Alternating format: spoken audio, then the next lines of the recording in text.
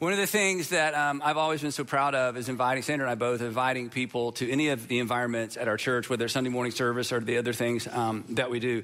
I always feel confident. In fact, we kind of have a thing that we do where we try to every week invite someone to come sit with us. And since I always sit in the same place, that's easy. And I invite people at least once a week. It's like, hey, you should come sit with me. And since I always sit in the same place, that's easy. But the truth is, those of you who come on a regular basis, I've noticed, you all sit in the same place as well, okay? So it's pretty much an easy way. It'd be easy to find you. So we just kind of make it a habit. You should come sit with me. You should come sit with me. You should come sit with me, because I know when they come, they get to meet you and see all the fabulous things that you're doing. When we were younger and our kids were younger, and we were with lots of families at the ballpark and gymnastics and all that sort of stuff, we would always invite families, and I would say, kind of tongue in cheek, I'd say, hey, you should come sit with us in church or come visit our church, but don't bring your children. And they'd be like, oh, you don't have things for children? I'm like, no, the things for our children are so good that whether you like it or not, your kids are going to want to come back. So if you're just going to check it out, don't bring your kids, because they're going to drag you back, because our children's environments are so amazing. And what our church, and I know I've said this to you before, told you this before, we're such thoroughly satisfied customers when it comes to our children. What this church has done for our children is just almost magical. We always felt like we had a partner in our parenting with our kids, and they're married now and older, and we're just so extremely grateful. But to ensure that continues to be the case for our local church and for our local churches and our churches all over the country, right now we literally need hundreds of you from all of our churches to join one of what we call our strategic service teams. We don't call them volunteer teams, we call them strategic service teams, because we need some of you, and as we're going to see, you need some of you to actually be involved strategically with the mission of this local church, the local church that you call your church home. Our mission is simply to inspire and to equip people to follow Jesus. And we want to inspire and equip an entire generation to follow Jesus, from preschool to children, elementary age, middle school, high school, and college. And in order to do that, with the challenges our culture faces and with the challenges that this generation faces, we need more people in the game, and we want to invite a lot of you to do that. So today, I'm going to use whatever persuasion skills I have, whether it's logic, emotion, all of them, okay? I want to use whatever persuasion skills I have to persuade hundreds of you, to give us an opportunity to introduce you to one of the best investments of a lifetime that you'll ever make. In fact, this is the best investment outside of your personal family that you'll ever make, serving in an outward-facing local church like this one. And it's an opportunity for you to meet other busy, successful people who don't have time to serve and volunteer, but people who have made time because they know it makes a difference. They made the time because they have experienced the difference it makes. And every Sunday when I show up at one of our churches, and here at North Point in particular, I get here and there are some people, volunteers already here. They've already got the cones set up and the production people. And I every Sunday I walk around and say, thank you for being here early. Thank you for serving. 100% of the time, do you know what I get back? Who are you again? No. Well, 100% of the time I get back, no, Andy, thank you. Thank you. This is the best part of my week, some people say, or this is something I look forward to all week. Thank you for creating this opportunity. And we need, and you need, and our city needs, and our world needs more of you to step into some of those strategic service roles. So before I kind of turn on the persuasion, I do want to tell you a quick story. It's really an epic story that describes and explains how we got here to begin with. It's the backstory to the story of the church. And if you're new to faith, you've probably never heard this story before, and this is amazing. If you abandon faith or you left faith, this is one of those stories that should cause you to at least, I think, reconsider. So here's what happened. After Jesus was crucified 3 days later, he rose from the dead, and he gathered with his disciples, his apostles, and he saw them and they saw him, and he gave them instructions what to do. And then he ascended into heaven. And then about 3.5 or 4 weeks later, they, because of Jesus' instructions, went into the streets. This is amazing. They go into the streets of Jerusalem. This is during a big festival. That's why they waited. So there are people from Galilee and Judea all crammed into Jerusalem. Then there are Jewish people from all these surrounding regions crammed into Jerusalem. And they go into the streets of Jerusalem, and they began to preach and teach that Jesus, their Nazarene rabbi, was crucified for their sins and the sins of the Jewish people and the world, and has been raised from the dead. And because they are eyewitnesses, and because this is what's amazing, because they are risking their lives in the very streets that Jesus was dragged through on his way to be crucified, and they seem to be fearless, even though they could certainly be arrested like Jesus was. Dozens of Judeans and people from Jerusalem believed this account, these eyewitness accounts of the resurrected Jesus. First dozens, then hundreds, then 1,000, then 1,500, and suddenly everywhere you go in Jerusalem, people are talking about the resurrected rabbi from Nazareth who may be the Messiah. Well, this makes the people who arrested Jesus to begin with very, very nervous, and so they send their henchmen out, and sure enough, here are the Jesus followers. We thought we'd gotten rid of this Nazarene cult. We thought we had put this to rest and put this to bed for good, but now his followers are out talking about him being raised from the dead, and they're shocked. We killed him, and now this. And so Luke, who knew all of these people, Luke knew Peter, he knew John, he knew Matthew, Luke, who knew all these people, put this narrative together and describes what happened. He tells us that then, when they heard about this preaching in the streets, the high priest, who was responsible for Jesus being crucified, same guy, and all of his associates, who were members of the party of the Sadducees, were filled with jealousy. It's like, wait a minute, we finally got rid of this cult, and now it's back, and it's bigger than ever. It has saturated and infected the entire city. So they did the only thing they needed to do. They sent their temple guard out and had the apostles arrested and put them in the public jail. Now, when you think jail, and I think jail, it's not same jail.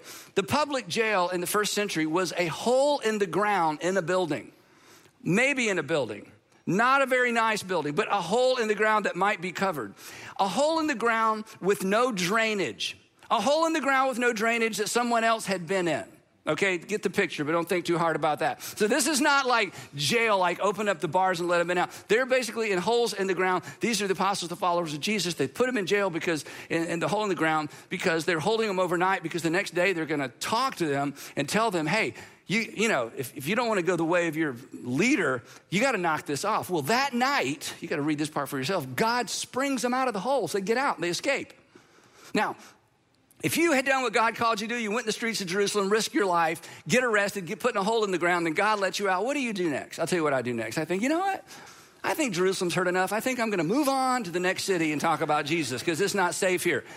The next morning, the leaders find out that these same men who somehow were sprung from jail are back in the streets and at the temple, the epicenter of ancient Judaism, preaching about a resurrected Nazarene who they believe was the Messiah, the Son of God. So they have these guys rearrested, and then they are taken in before this group of men. And again, just to remind you, this is the same group that convinced Pilate to crucify Jesus, same men. And they're in front of these men, and they accuse them, and they said, look, you have already been warned once. We gave you strict orders not to teach in this name. If you want to just teach Torah and give insights, okay, but you got to quit. You got to quit elevating the name of your rabbi. Yeah, you have filled Jerusalem. I mean, this isn't in a corner, and this isn't in some small town. You have filled Jerusalem with your teaching, and are determined to make us guilty of this man's blood. Okay, so you got to knock it off. You know what we did to him? You know what we have the power to do to you? So Peter steps up to give their defense, and he preaches a little sermon, and the theme of Peter's sermon is, you are guilty of that man's blood. We're not making this up. You know very well you were there. And he uses this amazing line. He says, you killed the author of life, but God raised him. In fact, I just want to real quick give you the outline of Peter's defense, his little sermon. His outline went like this. You killed him. God raised him. We've seen him. Now say you're sorry, okay? That's their outline. It's like, you did kill him. You're guilty. We were all there. We were there hanging in the back of the crowd during the trial. God raised him from the dead. We've seen him. You should repent and you should declare him your Messiah because God has done something in this very city in your midst. To quote Peter, he says, and we are witnesses of these things. And then you read right by this because, the culture is so different than ours. Luke says, these men were flogged. That's all it says, flogged, and the text keeps going. It's like when they talk about the crucifixion of Jesus, and then they crucified him. No description. And no description is given of the crucifixion because everybody reading the story had seen one or the aftermath. They didn't need a description. No description of being flogged. Everyone who lived in that day and age had seen the aftermath, perhaps, of someone flogged. We don't know if all 12 apostles were there, if they're 6 or 8. This took a long time. And they listened as they heard the scourge, the whip, the scorpion, ripping the flesh off of their friends' backs and their yells and their pain. And they knew it was their turn. One after another, after another, after another, after another, their backs are bleeding. People died at times from the infection of being flogged. And then they let them go because they knew they would leave there to go have to be healed somewhere. They couldn't circulate. They couldn't go back to what they were doing before. The apostles, now Luke knew these men. He knows. He knew these men. This is their story. He got it straight from them. The apostles left the Sanhedrin rejoicing. They had to be carried out probably because they had been counted worthy of suffering. This is the word we miss. Disgrace for the name. Do you know why this is important? Because for the rest of their lives, when those fishermen took off their shirt, for the rest of their lives, when those men took off their shirts, what it would say to culture is, you have been arrested. You were found guilty of a crime and you were punished. But for them, it was a badge of honor. They suffered disgrace for the name. And days later, when they could walk again, days later, when enough ointment had been put on their back so that they could move without the pain of those wounds ripping back open. Day after day, in the temple courts, from house to house, they never stopped teaching and proclaiming the good news that Jesus is the Messiah. These are our people. They are why we are here. And why would they do that? Why would you go back to the same place 3 times and then day after day after day in the city where your life is being threatened? Who would do that? Men who no longer feared death. And what would cause a man to lose his fear of death? When you watch your rabbi crucified and then you have breakfast with your rabbi a few days later, you realize God has done something miraculous. God has done something for the world, and the world needs to know, and you're not gonna shut us up. And the fear of death has lost its sting. I just gotta say one more thing before we move on. Look at this, good news. That's where our word gospel comes from. I wish the word gospel wasn't in the text. I wish it just said good news every time. Look up here. If the version of Christianity that you embrace currently doesn't strike you as good news, it's the wrong version. If the version of Christianity you were raised with and that you walked away from never felt like good news, it was the wrong version. From day one, from the opening day, from the opening chapter of the story of our faith, everything about Jesus for everybody in the world was good news. And the only people it threatened were those who stood in contrast and stood contrary to the good news that God had done something for the whole world. Now, because of their courage and because of their boldness, they couldn't be rearrested because the whole city had come out to hear these guys, and so the religious leaders just kind of finally back off. And then the story continues. Luke tells us that in those days, when the number of disciples was increasing, disciples simply being followers of Jesus, they increased, and now it's thousands of people. And these people from the surrounding regions who came into Judea and to the city decided to stay because thousands of them have now sort of joined this Jerusalem church. And imagine this, they get to sit at at the feet of Peter and John and Matthew and Bartholomew, the men who had been with Jesus, and they're like soaking this up, like, tell us more. I mean, God has done something. We want all of the details. So there's this explosive growth, which created explosive challenges because they didn't have any systems. It's just these mobs of people who can't get close enough to the apostles, and they're staying in town. So now the restaurants are running out of food, and there's, it's just become a little bit unmanageable, a little bit of chaos. And so it created some specific problems within this group of people. Specifically, it created a food distribution problem. Here's what happened. The families that lived in Galilee that came to Jerusalem, and the families that lived in Judea, that region that came to Jerusalem, they were what the text calls Hebraic Jews. That is, they spoke Aramaic and they shared the same culture. But apparently thousands of Jewish people who were more Hellenistic, they were Greek-speaking Jews, had come into the city for this festival. But they too have embraced Jesus as Messiah. Now they're mixing together. And the church has decided to take care of the needs of those who had the greatest needs. And one of the groups that had the greatest needs were the widows. Somebody had to take care of widows. Specifically, somebody had to provide daily food for the widows. So the church takes on this responsibility. And here is the perfect picture of how the church is to be. They're preaching and teaching the message of Jesus, and they're caring for the people that need to be cared for. They're preaching and teaching the message, the words of Jesus, and they're making room and making space to care for those that need to be cared for. But because these out-of-towners weren't as connected, the food distribution system began to break down, and the Hellenistic, the widows from outside of Judea and Galilee, those widows weren't being fed as quickly or as efficiently. We don't know the details. And so there was a little bit of rift in the Christian community. Now, it wasn't a discrimination problem. It was a distribution problem because the growth had overwhelmed the systems because they didn't have any systems. And this is what's cool too. We discovered the apostles. These are the men who sat at the feet of Jesus. The apostles were trying to do everything. They're trying to preach and teach and serve food and make sure the food is distributed appropriately to widows. So they just can't do everything. So they did what churches do. They called a meeting. Ever been to a church meeting? They're the worst. Okay, so here's if you didn't grow up in church, you don't know the words of some of the hymns, I'm sorry, but you've never been to a church meeting, that's an advantage, okay? So it kind of balances out. So here's what happened. So the 12 apostles gathered the disciples. These are the followers of Jesus and probably just the leaders. They couldn't have gathered all the thousands of them.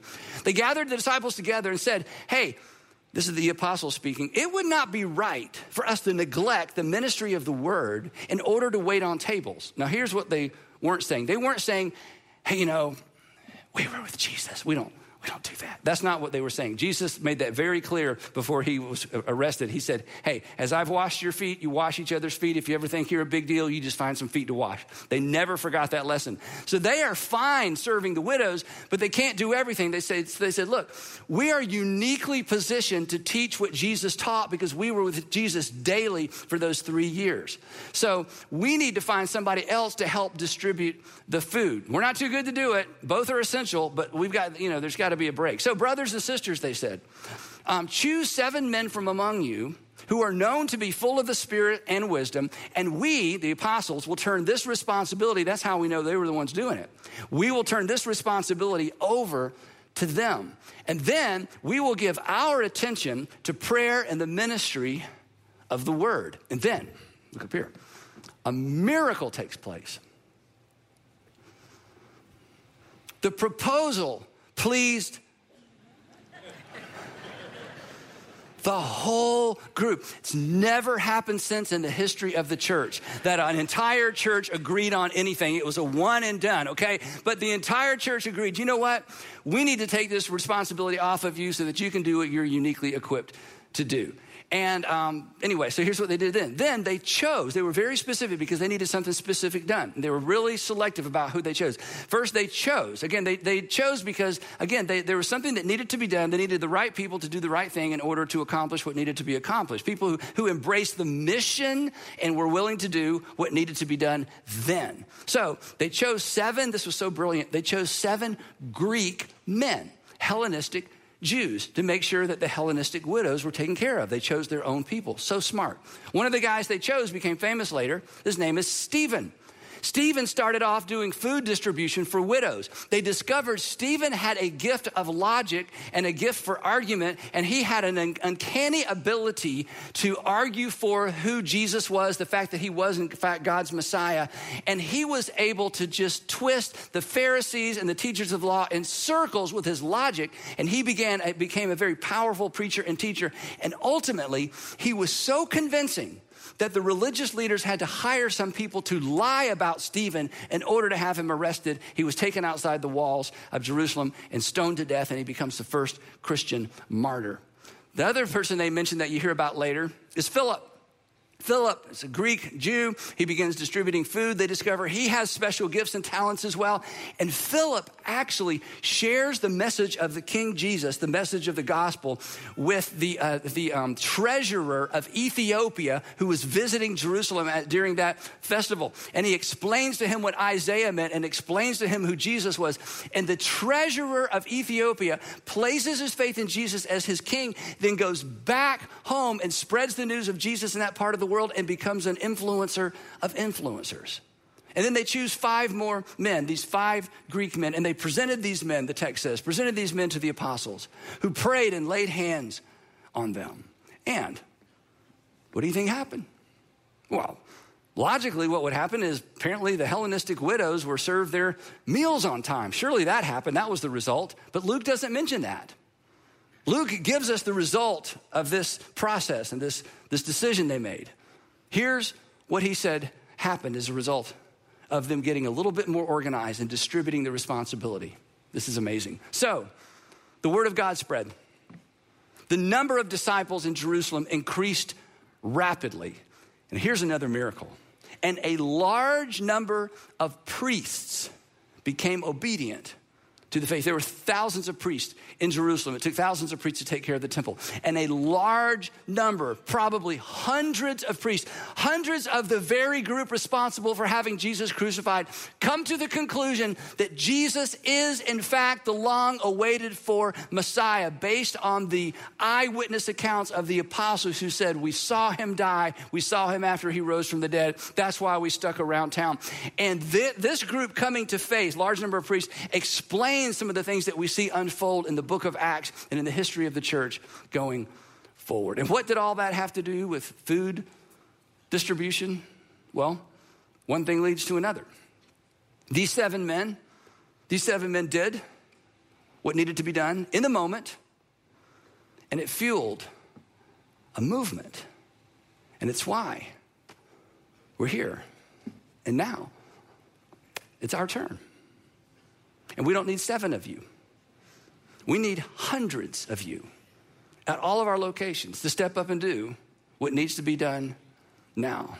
And for those of you watching from home, I understand it's so convenient, and I'm so glad that we're able to broadcast it to you from home, and it's easy, and I get that. I'm not critical at all. I mean, we provide that for you. But we need some of you at home to be here. It's less convenient, but it's more strategic. It's less convenient. It's more strategic. It's less convenient, but you need to be a strategic part of what's happening in the local church. And we need you to come back. And the truth is, you need you to come back. And just to twist the knife just a little bit, okay? Perhaps it's time, I know it's kind of interesting for me to say it this way, for you to inconvenience yourself for something greater than yourself. But perhaps it's time for a lot of us to inconvenience ourselves for something greater than ourselves. Here's what I can promise you. No flogging. There will be no flogging. No flogging. I can guarantee you that. I can't guarantee you get your food distributed on time. We have lots of coffee and donuts, but no flogging, right? We will never suffer to the point of shedding blood for the gospel. All our Heavenly Father has asked us to do is to participate in the body and not to simply be a consumer. You will never regret what you do for a local church that is an outward-facing local church. And collectively, we will accomplish a great deal more. Now, I have all the history of our church in my head because I've been here since the beginning, right? And I remember 26 years ago, almost to the date, it was the beginning of a year, 26 years ago, standing in front of a much smaller group of people. We had no building. We had no resources. We had no members. All we had was an idea that we weren't even sure was going to work. And a group of people stepped up and said, we believe our city and our nation needs a different kind of church. Our city and our nation needs an outward-facing church. Our city and our nation and the world needs a gospel that truly is, from top to bottom and left to right, good news and great joy for all the people. That Jesus needs to be talked about in such a way that people lean in rather than push back, because they would hope it's true. What if that's true? What if it's true? What if it's true there really is a God who has allowed us to call him Father? We can have that kind of intimate relationship with him, that loves us unconditionally, who sent his son to pay for our sins so we could have clear access to God, who encourages us to call him Father. What if that's true? And the reason you're here today, and the reason I'm here today in the building like this or in the building like you're in, is because of those people 26 years ago. Their money, their time made it possible. And now it's your money and it's your time that's required to make it possible for this generation and the next generation to continue doing what we know God has called us to do, and to create the environments that you've been blessed by, your children have been blessed by, that we want to bless another entire generation with. And if everybody will do a little, we can accomplish a lot. Now, what I'm about to say is not hyperbole. I'm not making this up. This happens every week at all of our churches, because I get to hear the stories and read the stories and see the email.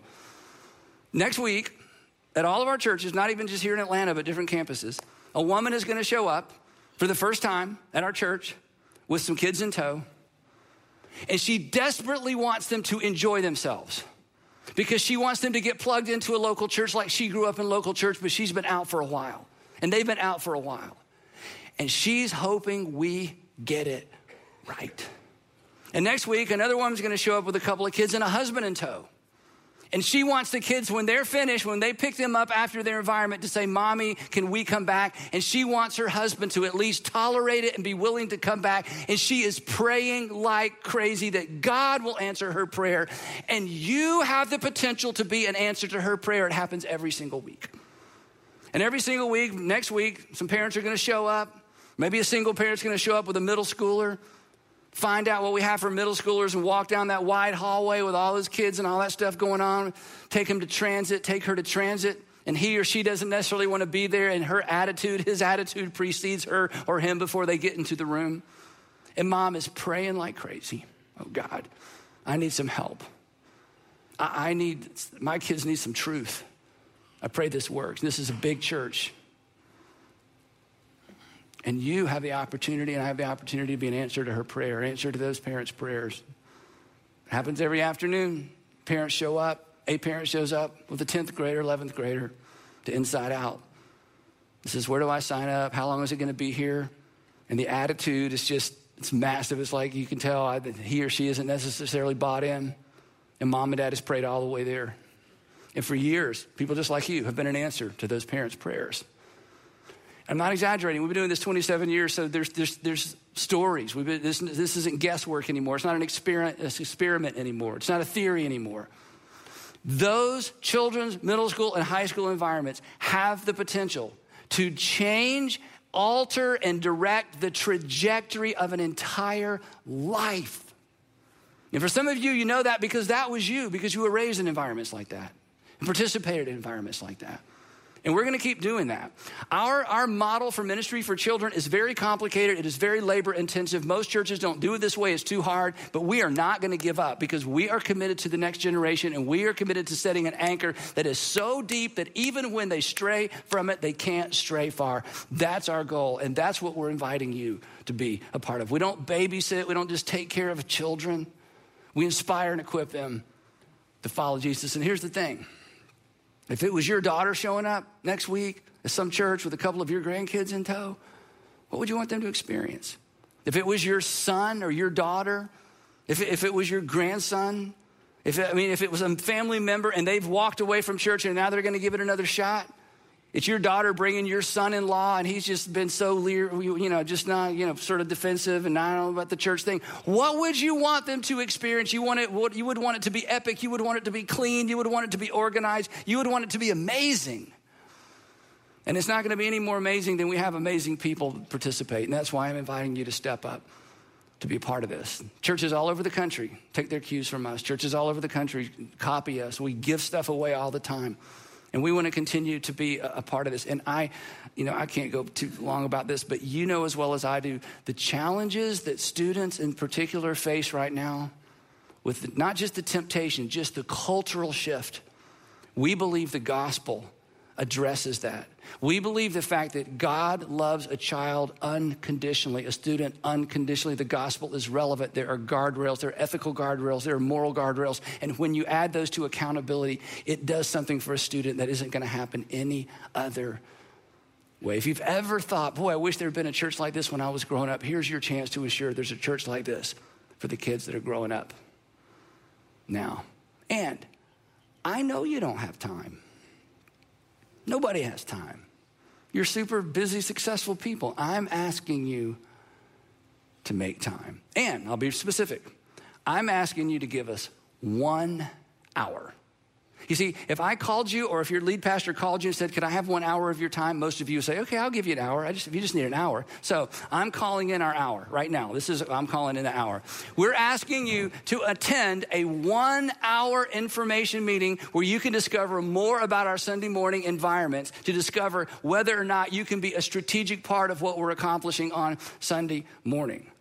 That's all we want is an hour for you to show up and find out more and discover and pray about your participation and look for a way to lean in and get involved. And here's the thing, my heart, some of you have been around a long time, you've heard me say this before, my heart is so broken over the loss of our church, of the church's influence in our nation. And I want us to lead the way and lead other churches in reestablishing the church as the conscience of the nation. But more than that, and related to that, my heart is so broken over a generation deconstructing faith because they were handed a faith that requires deconstructing. And the reason they've been required, the reason they feel required or there's some responsibility to deconstruct their faith is because this is a generation leaving church because they're convinced the church left Jesus. They're fine with Jesus. They just can't find the ethic and the moral teaching and the others first teaching of Jesus in the church anymore. And we want to help change that. And you have changed that. You are the church of Jerusalem where we teach what Jesus teaches. We teach the ideal and we take care of the people who can't take care of themselves. We're not either or. We are both and we will always be both and we will always be outward facing. But for us to be hitting on all cylinders, we need the whole body participating. So I'm more motivated than ever because we have more potential than ever. But it is not me, it's we, it's us. So I do have to say this before we wrap this up. To those of you who get this, to those of you who are part of the choir I'm preaching to, who get here early, who sit with children on carpet squares, who show up on 4:30 in the afternoon, who go on overnight things, who rock babies, who sing to babies, who make sure that mom and dad have an undistracted hour where we can teach them and prepare them to be better parents for the next generation. For those of you who help park cars, who do guest services, who do the things nobody sees, all the men and women in black shirts behind the stages that make all this work so perfectly, thank you.